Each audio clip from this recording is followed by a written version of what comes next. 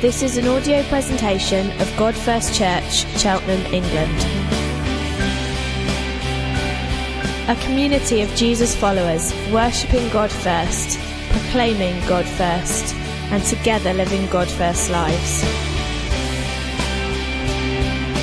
For more information, visit our website at godfirst.org.uk.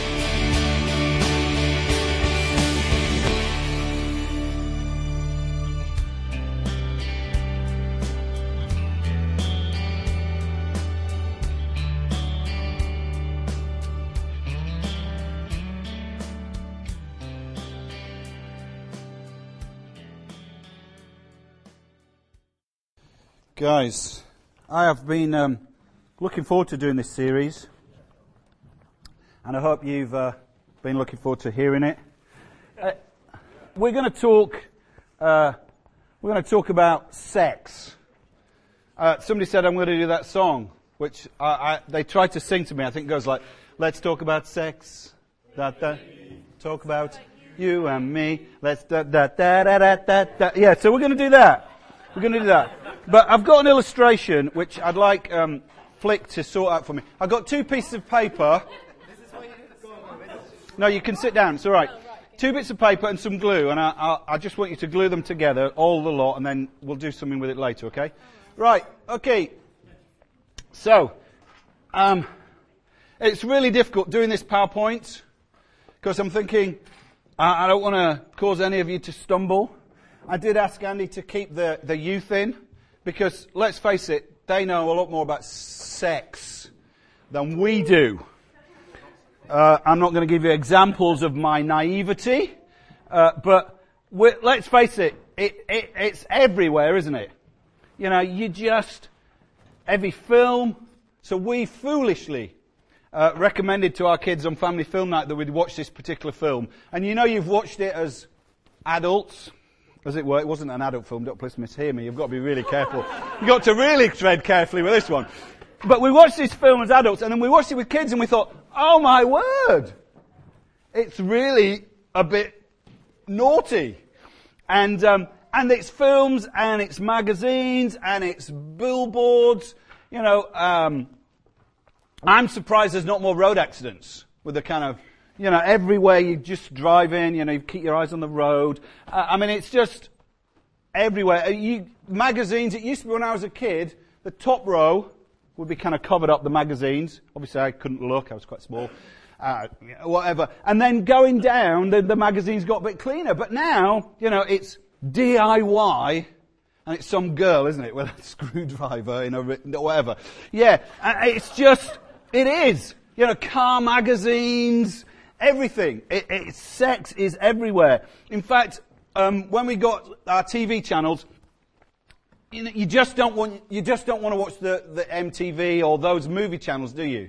Because really, I mean, whatever the song these days, it seems like there's some kind of bling and some bikinis, and everywhere it's just sex everywhere. I found these stats. 30,000 people globally are online looking for porn every second. Wow. The porn industry earns, just the porn industry, not the wider sex industry, I hate that term, but earns 90 billion per year. That's 50 times more than the world spends on food aid to the poor. It's just massive. Our society is obsessed with sex. Discussions about sex and sexuality fill the news channels. Horrific stories of abuse. It was in the papers again this weekend that Jimmy Savile groomed a nation. That was on the Independent. It takes time up in Parliament. Gay marriage. Takes time up in church. Show men and women vicars, gay vicars, whatever. It's just everywhere we've just got this kind of sex invasion. So obviously, we need to talk about it. The thing about church is, we better not talk about it. But actually, we need to talk about it. And actually, be honest, churches are a little bit obsessed with sex. You can drip with pride. You can reek with selfishness. You can parade your materialism. You can exercise your lazy, commercialism, you can wag your gossiping tongue and it barely rates a disapproving nod. But admit you have issues with sex or marriage, and in most churches you'll quickly experience a shocking inconsistency. It's not that issues about sex and sexuality don't matter. They do. They really do. But we can be really just like the society outside, that, if you do something inappropriate, there's no grace, but you can be proud or arrogant or controlling. And so we're obsessed with sex. We're obsessed with sex by just nervous about it, just get it all out of shape. So what I want to do in this series, and I borrowed the slide from PJ Smyth. Don't read it, go and listen to all his tapes, because otherwise then you nick my material. No, I did listen to him. I read a load of books. There's a book by Mark Driscoll. Some of the stuff that Mark Driscoll does annoys me, but actually his book on love and marriage, sexuality, I can't remember what it's called, was very helpful. I read a book by Tim Keller. I always read him. He's very helpful. And a book by a friend of mine called Matt Hosier called Sex Talk. So I've read other stuff, but PJ did a series, and this is his bumper. Just rather than pay our designer to have a bumper, I thought we'd use his. But I don't want to really bring down, my aim is not to bring the hammer down hard on you guys for all your sexual challenges and stuff, and and comment on your marriages and comment on this and that and the other. There's far too many church leaders who do that, and then you find out they're in immorality. So the aim is not for me to bring heavy-handed condemnation or point the accusing finger at the world and say, out there, the things they do. Woo. And no, I don't want to do this either. I don't want to play catch up with modern liberal attitudes. That you get some guy, some church leader on the news, and the newsman says, well, don't you think the church is a little bit behind the times? And we need to catch up, and, we need to be more modern. And sometimes they say, yes, it's very important that we reflect society. But they should be saying, no. In fact, the first slide, I think, says that actually biblical views or biblical ethics, that means what you believe and what you do about sex and sexuality and marriage, have never been the world's views. There's never been this golden age where the world followed the Bible's view. You might think, when I was growing up as a kid, you might think, it was 1960s, it was just the birth of the kind of permissive society, the sexual revolution. You might think, well, in the 1950s, nobody did anything inappropriate. Everybody was good and proper, but actually you just had this veneer, outside veneer, but actually, no, the world has never lived. It's always been separate. The Christian biblical view of sex and sexuality has always been separate from the world. It's just now, the contrast is much more stark because the masks are off and everybody's saying, well, what the heck? So it's not like we're trying to catch up or trying to go back to some halcyon days of medieval Christendom where everybody was sexually pure. It just never happened. The fact is that we're getting more like Bible times.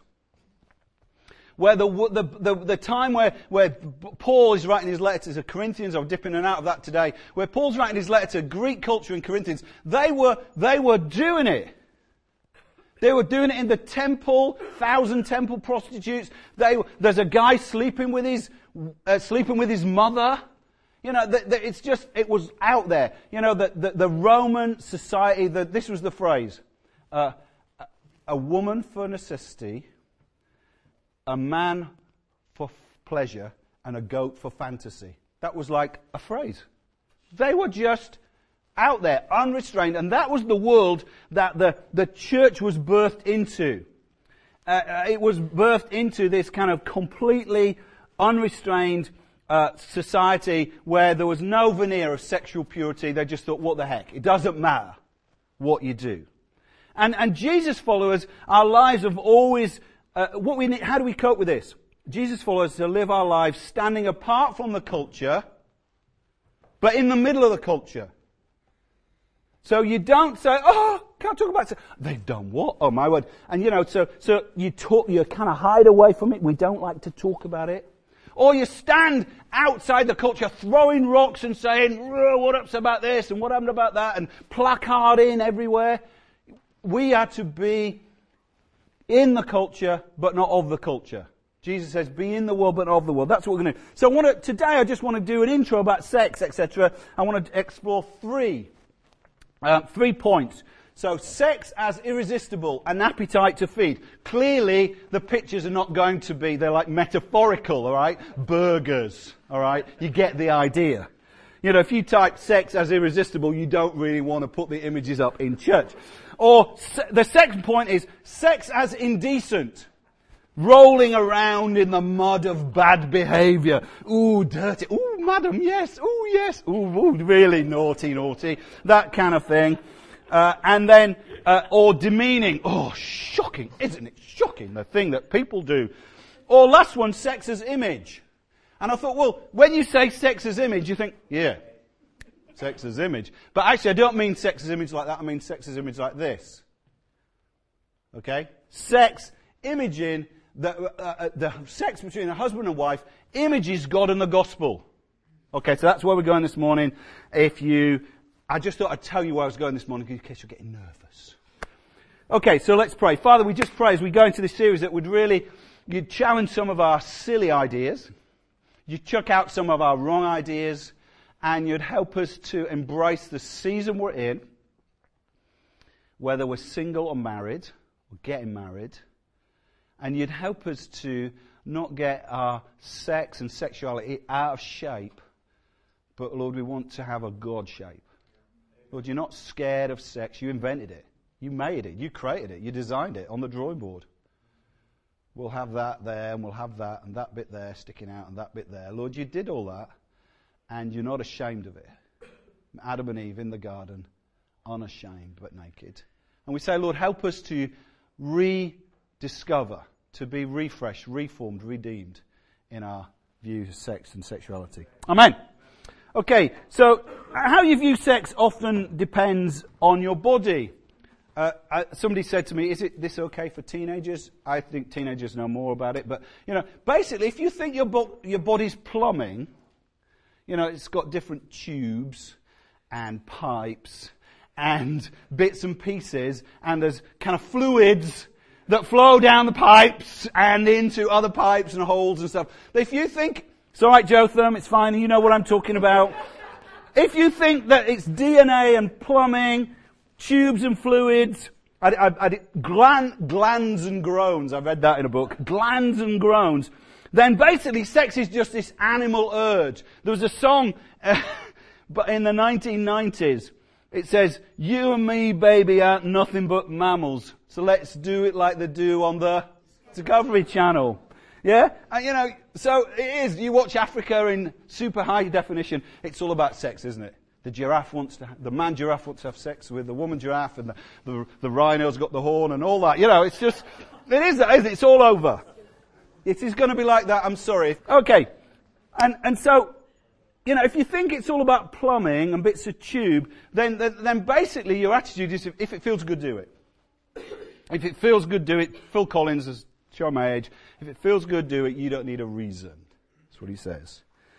And actually, it's interesting. I don't get many reactions to when I tweet, but I tweeted, how should Jesus followers live in a sex-saturated society? ?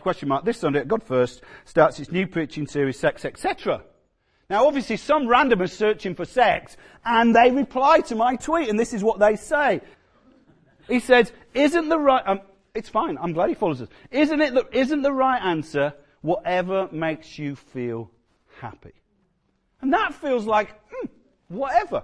Whatever sex makes you feel happy. Now, who's against happiness? Not me. It's like, who's against mums and apple pie? I'm not against happiness. We like happiness. We want to be happy, don't we? Let's do whatever we want to feel happy. And let's face it, sex actually releases opium-like substances in your brain when you have sex, so it's like a heroin fix. You can see why people want to be happy. Yes, sex makes people happy. But actually, there's other appetites that I feel we should really just be unrestrained in. So I would like to eat food. Food makes me feel happy. If you want to feel sorry for me on a Wednesday or Thursday, if Naomi's out and I'm alone working in my office, I just want to have some food. can I have some food? And I think, let's go down to see Carl and get a nice steak. Oh no, I better not. And there's the thing is, we can do that with appetites. Whatever makes you feel happy. You've all done that this Christmas, haven't you? Oh, whatever makes you feel happy. But the bottom line is, Tim Keller says this, indeed, whatever the levels of intensity of our desire for food, it's not good simply to gratify yourself. Just doing what makes you feel happy has inevitable consequences. You look at the kind of obesity stats in the world, you look at the messed up way that we deal with food, and you get an understanding. We've just got a new puppy. He's a Labrador poodle. And Labradors, he's not greedy actually, he's pretty good. It's obviously the poodle in him that's making him behave. But somebody said, if you've just let Labradors eat, put a tin of food out and just eat it, put another tin in. How many tins do you reckon? Some of you know the answer to this. How many tins will a Labrador go before it vomits up? 17 tins of food. So it's basically saying like, an animal will eat 17 days worth of food before it says, bleh. Yeah? So it's not like, well, we're just animals with appetite, because the bottom line is, we know that actually if you eat too much, it's bad for your health. If you eat too little, it's bad for your health. That doesn't mean if you have less sex, it's bad for your health. It's not the same. But it seems like, well, if you don't have sex, there's no drawback to unrestrained sex. That's what we think, isn't it? I was watching, my kids watch too much Friends, and there was one, Chandler's proposing to Monica. Yeah, it was this week. Chandler's proposing to Monica on a rerun, and she's cross with him about some reason, and he gets down on one knee, and she said, is being sorry a reason to get married? And he then says, no, but getting pregnant is. As if like, oh my word, you only get married with somebody if you've made them pregnant. And there's this sort of sense where, there's no physical drawbacks. But actually, we know we can deal with that. So what happened in the 1960s was we found a chemical way to deal with that. So people in their 50s and in the 1950s and 40s would think, well, there were ways to deal with it, but it wasn't as easy. But now with a pill, you can have sex and there's no drawback. You just can't, kids.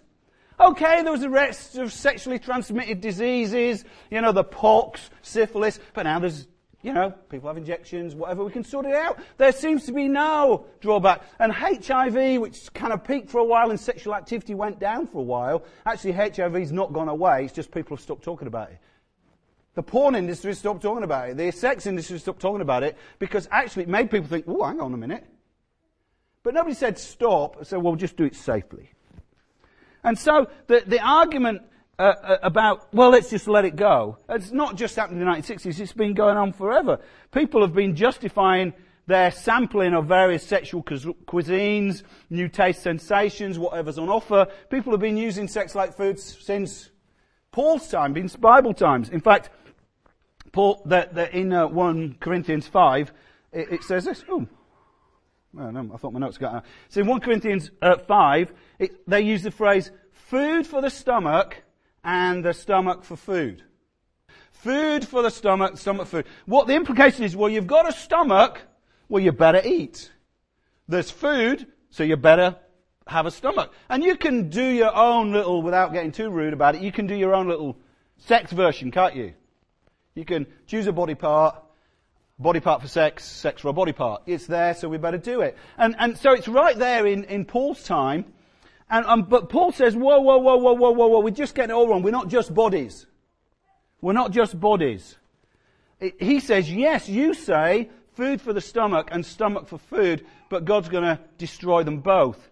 He says, the body, however, was not meant for sexual immorality, but for the Lord. The Lord is spiritual, He's not physical. So they're saying there's a spiritual dynamic to it. In fact, Sting, Sting, the musician from the Police and whatever, he says sex is spiritual. He's into tantric sex, I think, which is like kind of Kama Sutra type, I don't know, whatever. Him and his wife are well into it. They're like evangelists for this stuff. And he says sex is spiritual. And actually, as I said, in Corinth, 1,000 temple prostitutes. Sex was worship. It's not far from saying worship of sex to sex for worship. I mean, in fact, some of the kind of occult things, you do that. That's part of how you do worship. The sex is part of worship.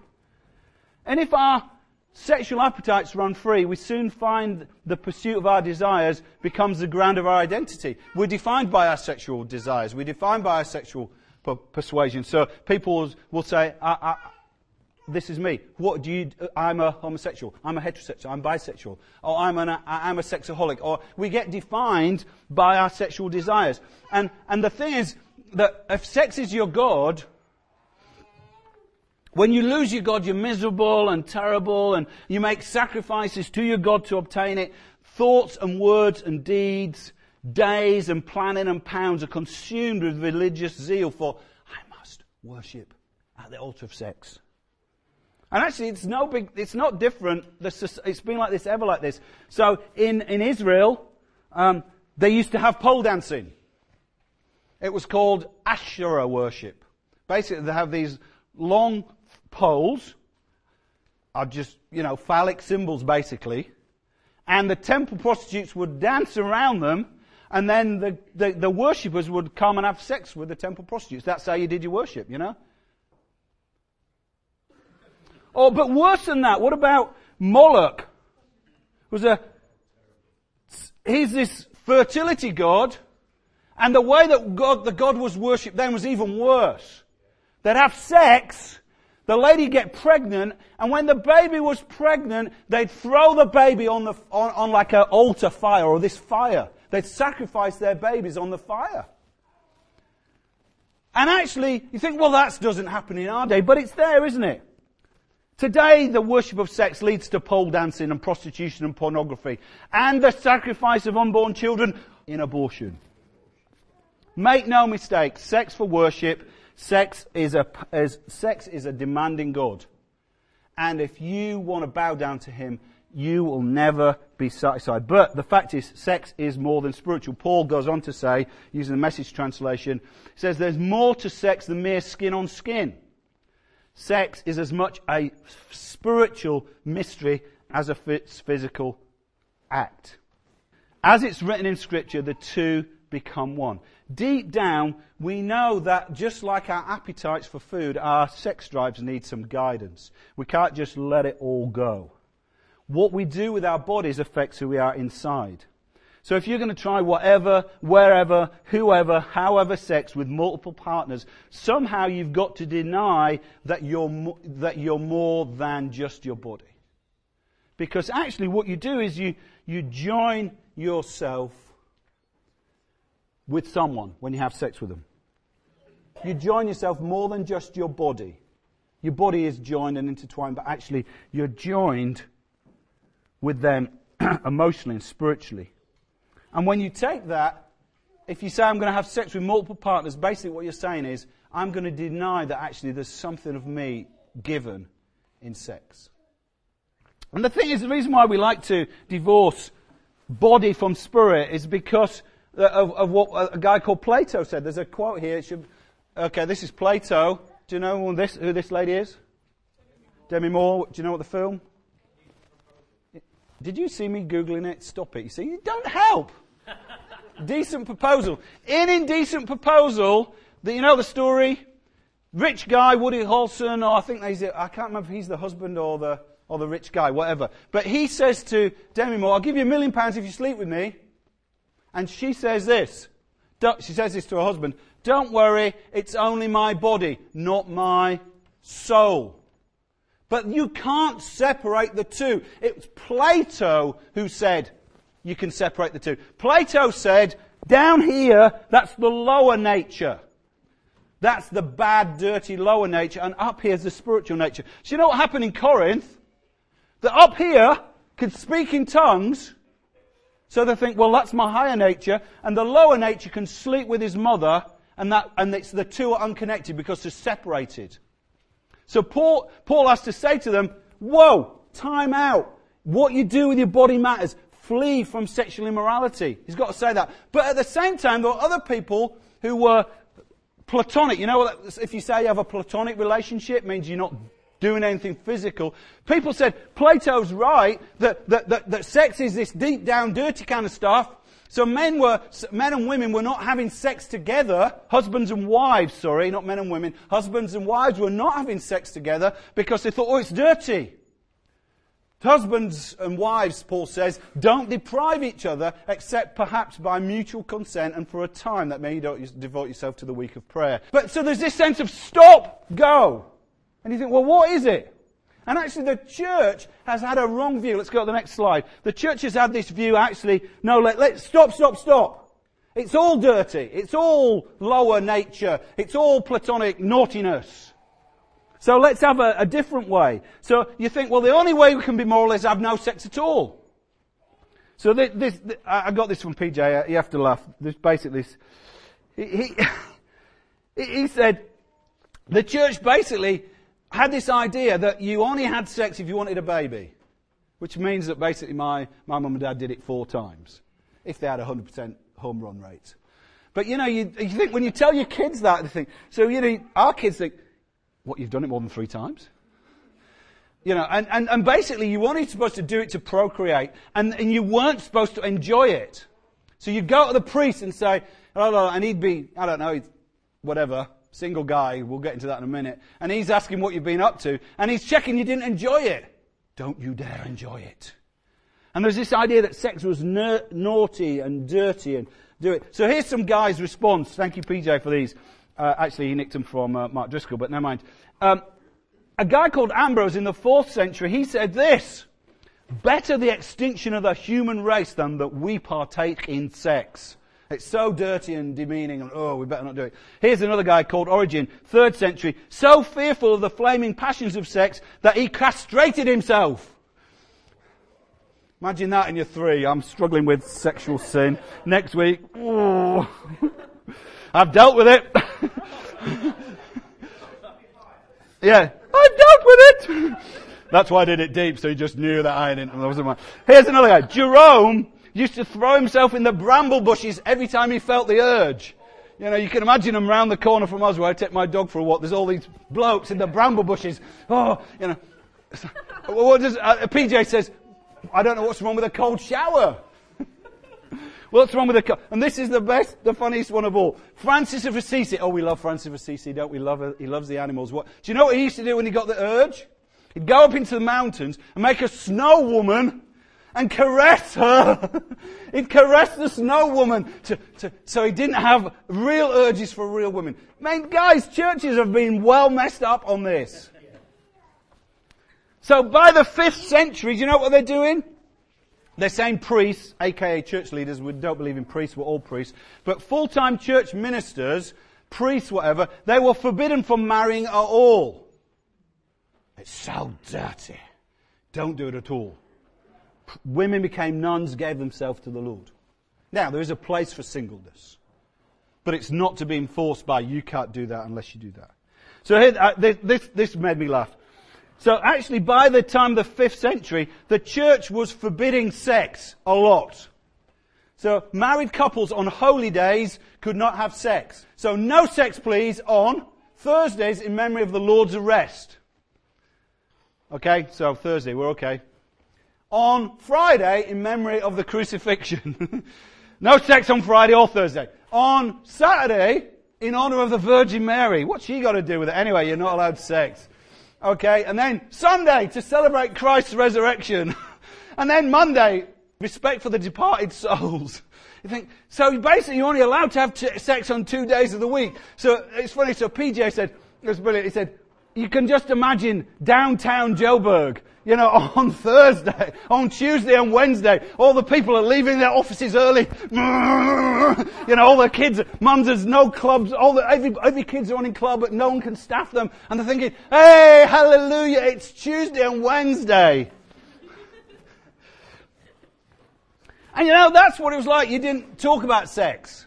And, but actually there's a sense where, why have we got that out of shape? Sex isn't dirty. But actually, I can understand because there is a dirty and demeaning side of sex. I saw on the radio this morning as I was having my breakfast, Bernardo's now, the stats I looked up said 1,000 incidents of sexual exploitation of children. That was last year's stats. This year's stats have just come out. They've gone up 84%. So almost doubled. Unrestrained abuse, rape, traffic of kids. It's in our society. It is dirty. Those involved in adult prostitution, different surveys suggest between 66 and 95% of them were abused as children.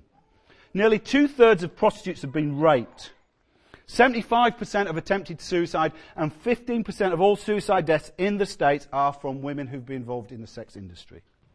Now, there's a thing that came out on the Huffington Post say, actually, women involved in sex industry have got the best self-image. It's a lie. But, it's again, gang rape of a woman in India. On the news again this morning, another incident. Nation up in arms. When Naomi went to India, and I'm sure some of you, others have been to India, they feel it's, what's it called, Eve baiting, do you think?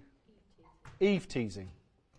I heard about in Egypt now, when Mubarak's gone, and in one sense we're glad he's gone, but there's a sense if a woman doesn't go out wearing a burqa, she's fine, just touch her up, because she's asking for it. We've got victims of celebrities and Catholic priests. We've got spouses. Father can't relate to the mother because he's giving himself to porn. We've even now got women making 50 Shades of Grey the bestseller. There are dirty and stuff. And what are we supposed to do with it? Tim Keller says this. Tim Keller writes, is sex dirty and demeaning? No. Is sex dirty and demeaning? No. Biblical Christianity may be the most body positive religion in the world. Islam is not body positive. I'm not against Islam in that sense, but it's not body positive. The women have to cover themselves up. You're not even allowed to draw pictures of bodies. It's not body positive.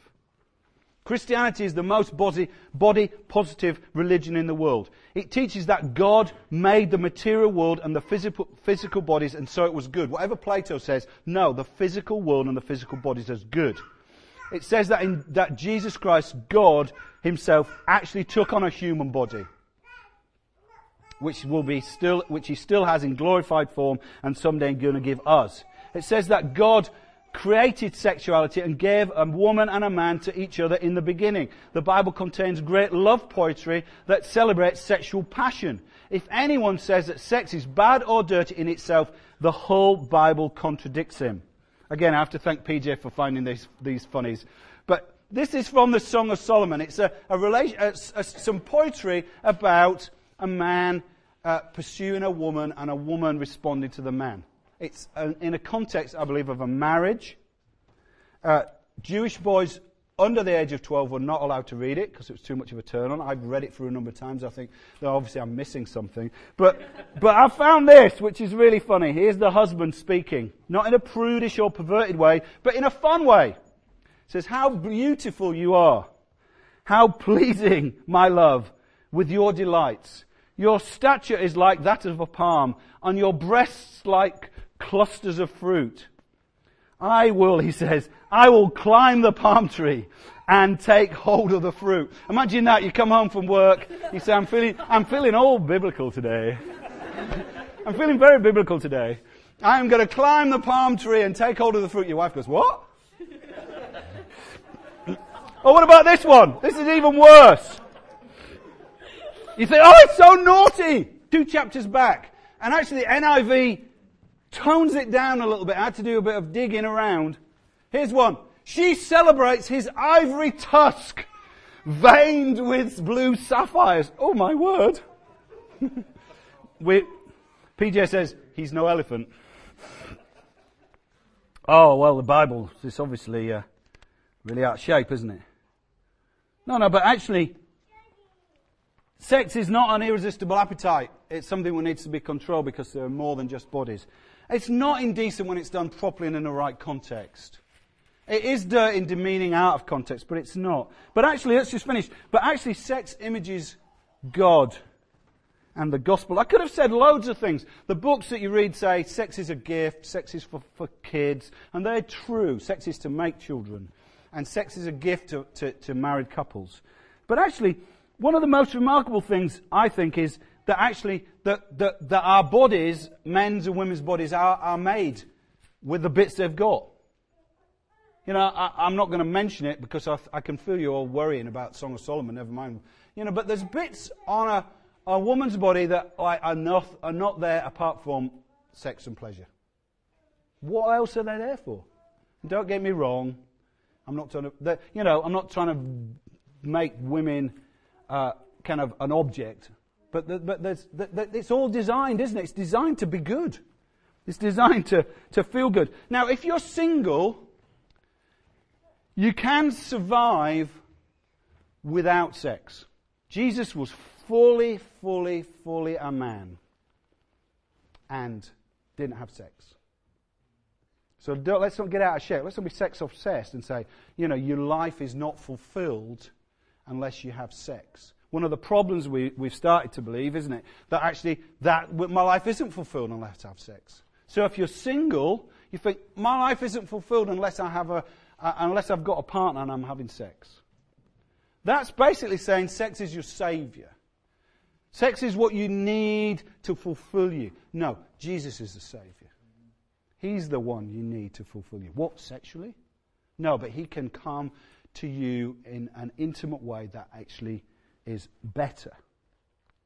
But let's just talk about sex in how the act of sex between a man and a wife kind of works. Sex involves, Matt Hosier in his book writes, sex involves getting completely intertwined and interconnected with another human being. Sex is the most intimate of human encounters. It involves the exchange of warmth and touch and bodily fluids. Having sex with someone is literally to mingle yourself with them. Your DNA and their DNA are mingled together.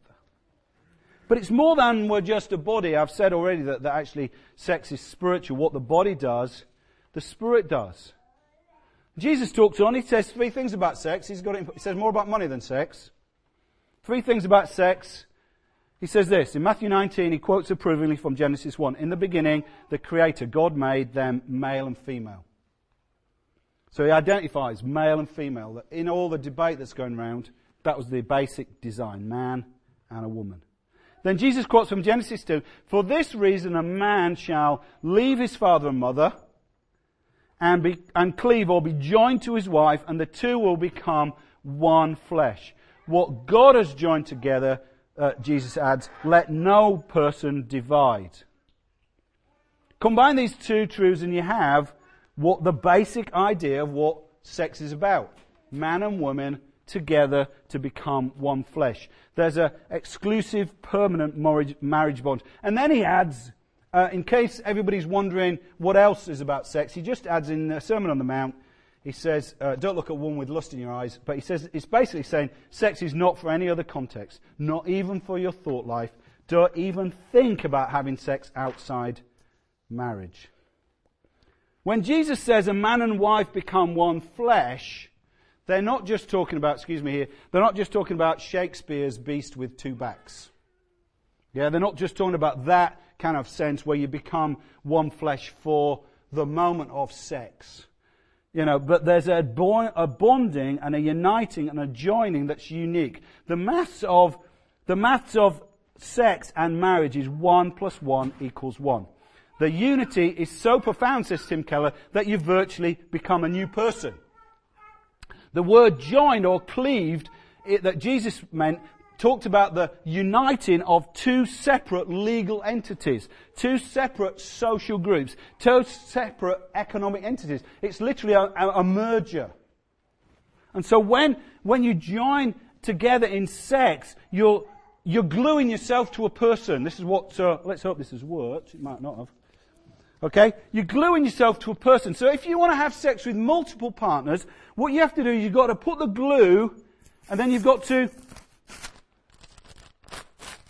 It worked really well. You've got to sort of separate yourself. And you're just not the same.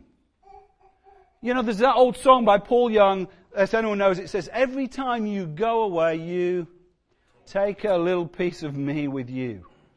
If you want multiple sexual partners, that's what you're doing. You're joining yourself together. Oh, I'm not a spiritual person. You are. If you deny that you're a spiritual person, you're saying there's really nothing to me but plumbing and pipes.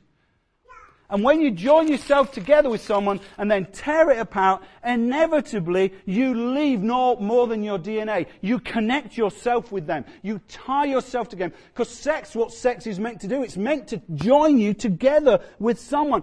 So that when you tear that apart, there's something of you left in that situation that you can never give to the hopefully one partner. You say, this is for me.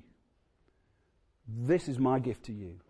All that I am, I give to you. In the name of Christ. That's what the wedding says. Yeah? It doesn't say all that's left after I've joined myself and left loads of little bits with everybody else. God is faithful. When He joins Himself, He doesn't rip it apart. We can rip ourselves apart from Him, but He doesn't rip Himself apart from us. When He gives Himself, He does so, writes Glenn Scrivener, utterly, exclusively, irreversibly, and unconditionally forever. When you have sex with someone, you're saying, I give myself to you utterly, exclusively, irreversibly, and unconditionally for life. And that's what God does. It images Him. If you receive the love of God, He's never going to take His love away from you. When you get married, you literally donate your life to each other. You say, this is me, I give my life to you, I donate it to you. Body and soul, uniting act. So when Jesus gives Himself to us on the cross, He gives His love for us and He's never going to take it away. Jesus has poured out and donated His love and His love-filled life on the cross that we might be His. There's an intimacy between you and Jesus if you're a Christian. Now the fact is, you are going to be intimate with your sexual God.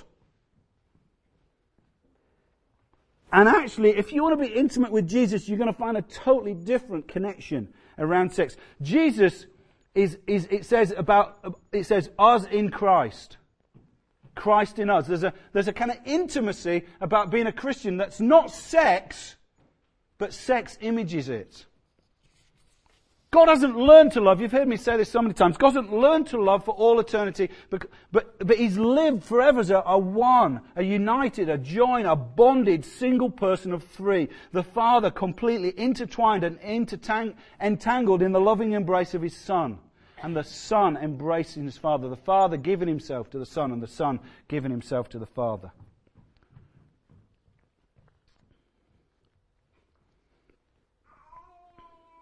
There's a loving intimacy that's in God, that's utterly, exclusively, irreversibly, and unconditionally giving of themselves to each other. The Father can't help it. This is my beloved Son, I'm well pleased. There's a connection between God and God. There's a connection in the gospel between us and God that's like sex. That when you have sex in the right context as a man and wife, it images that close connection. Sex between a man and a woman points to the love between the Father and Son as well as between Christ and the believer, or it points elsewhere. Nearly done here. The God and Father of Jesus is not some cold and faraway God who has no love and no emotions to give. Nor is He a self-absorbed God who's only interested in control and power. One of the things that's sad about pornography is it's about control and power. The images in pornography are about control and power. Men controlling women. It's about control and power. It's not about self-giving love. It's about self-absorption. It's about sex for my appetite. It's about as dirty and as risky and as far as possible. Where He is all about giving Himself purely and unconditionally. If we learn to walk with Him, we can learn to do that in our marriage. I wrote this. There is a God who is self-absorbed, who seeks not to give, but to rob and to steal and destroy and degrade, to enslave and control. He loves unfaithfulness because he's a liar and a deceiver. Satan will do, when you're not married, will do everything he can to get you into bed because he wants to join you and then rip you apart and mess you up, to rob and to steal and destroy you. But if you're Married, he'll do everything he can to stop you having sex because he hates that faithful union, that joining together, that sacrificial, I give myself to you, you give yourself to me. So let me just finish with this. It's a quote, a longish quote from a book called My Father the Porn Addict. It's not about porn, but I think it says about porn. Basically, this girl found out, she wondered why her father was disconnected, couldn't relate to her, was far away, there was issues. And she found he had a huge stack of porn. It was in the days when porn was in paper rather than on the net. And she reflected on it. And she writes this: sexual sin peddles a lie that tells us that love, respect, and mutual honour are relational window dressing. In other words, it's a nice shop front. Behind the closed doors, though, it's much more about fantasy and pain and animalistic lusts. Loving commitment and kindness are like mating calls.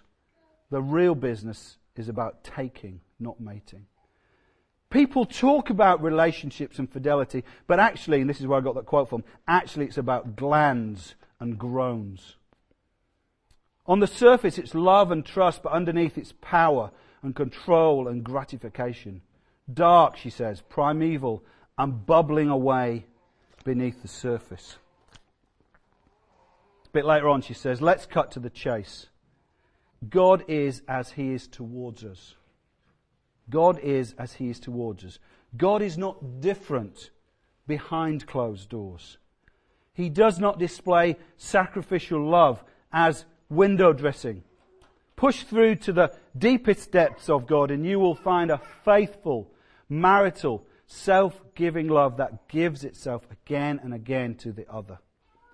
His gracious gospel offers are not mating calls to woo us back home, and then He's really about power and gratification. No, He's love all the way down. I thought it was so true if you're trying to deal with sexual sin.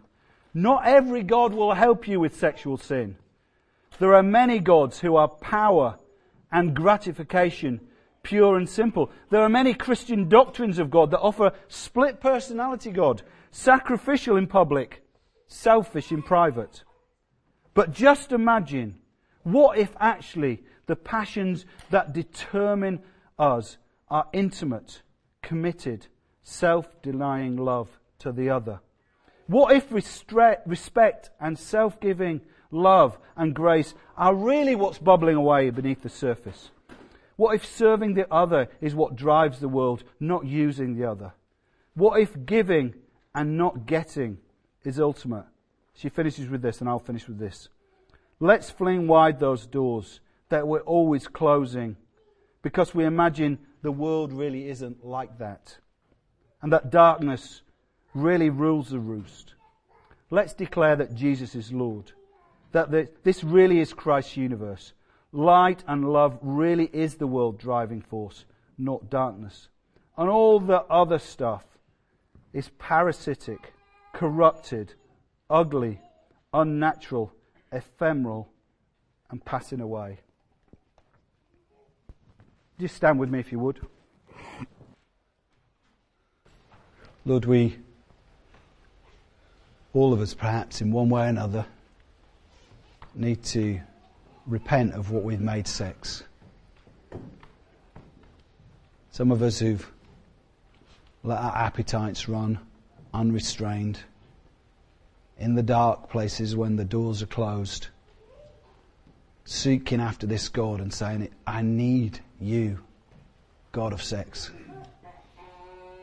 Other of us have felt the kind of, it's dirty, oh yes.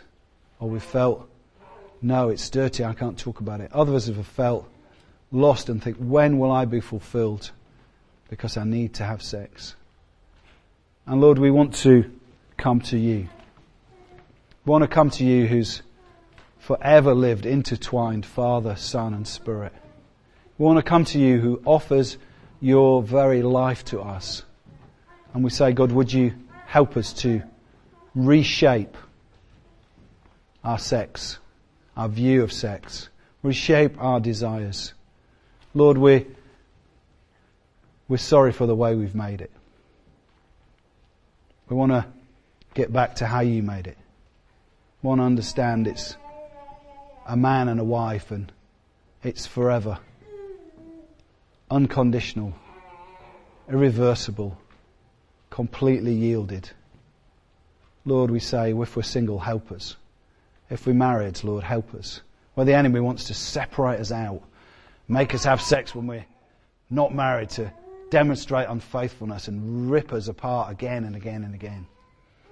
And where we're married, Lord, help us to find those moments to join each other, to connect each other, to understand that we find in sex a hint of the intimacy and the closeness and the love and the sharing of life that you want to have with us.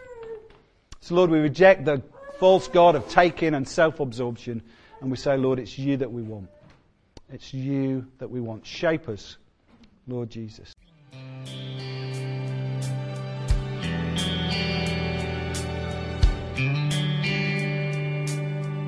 For more information, visit our website at godfirst.org.uk.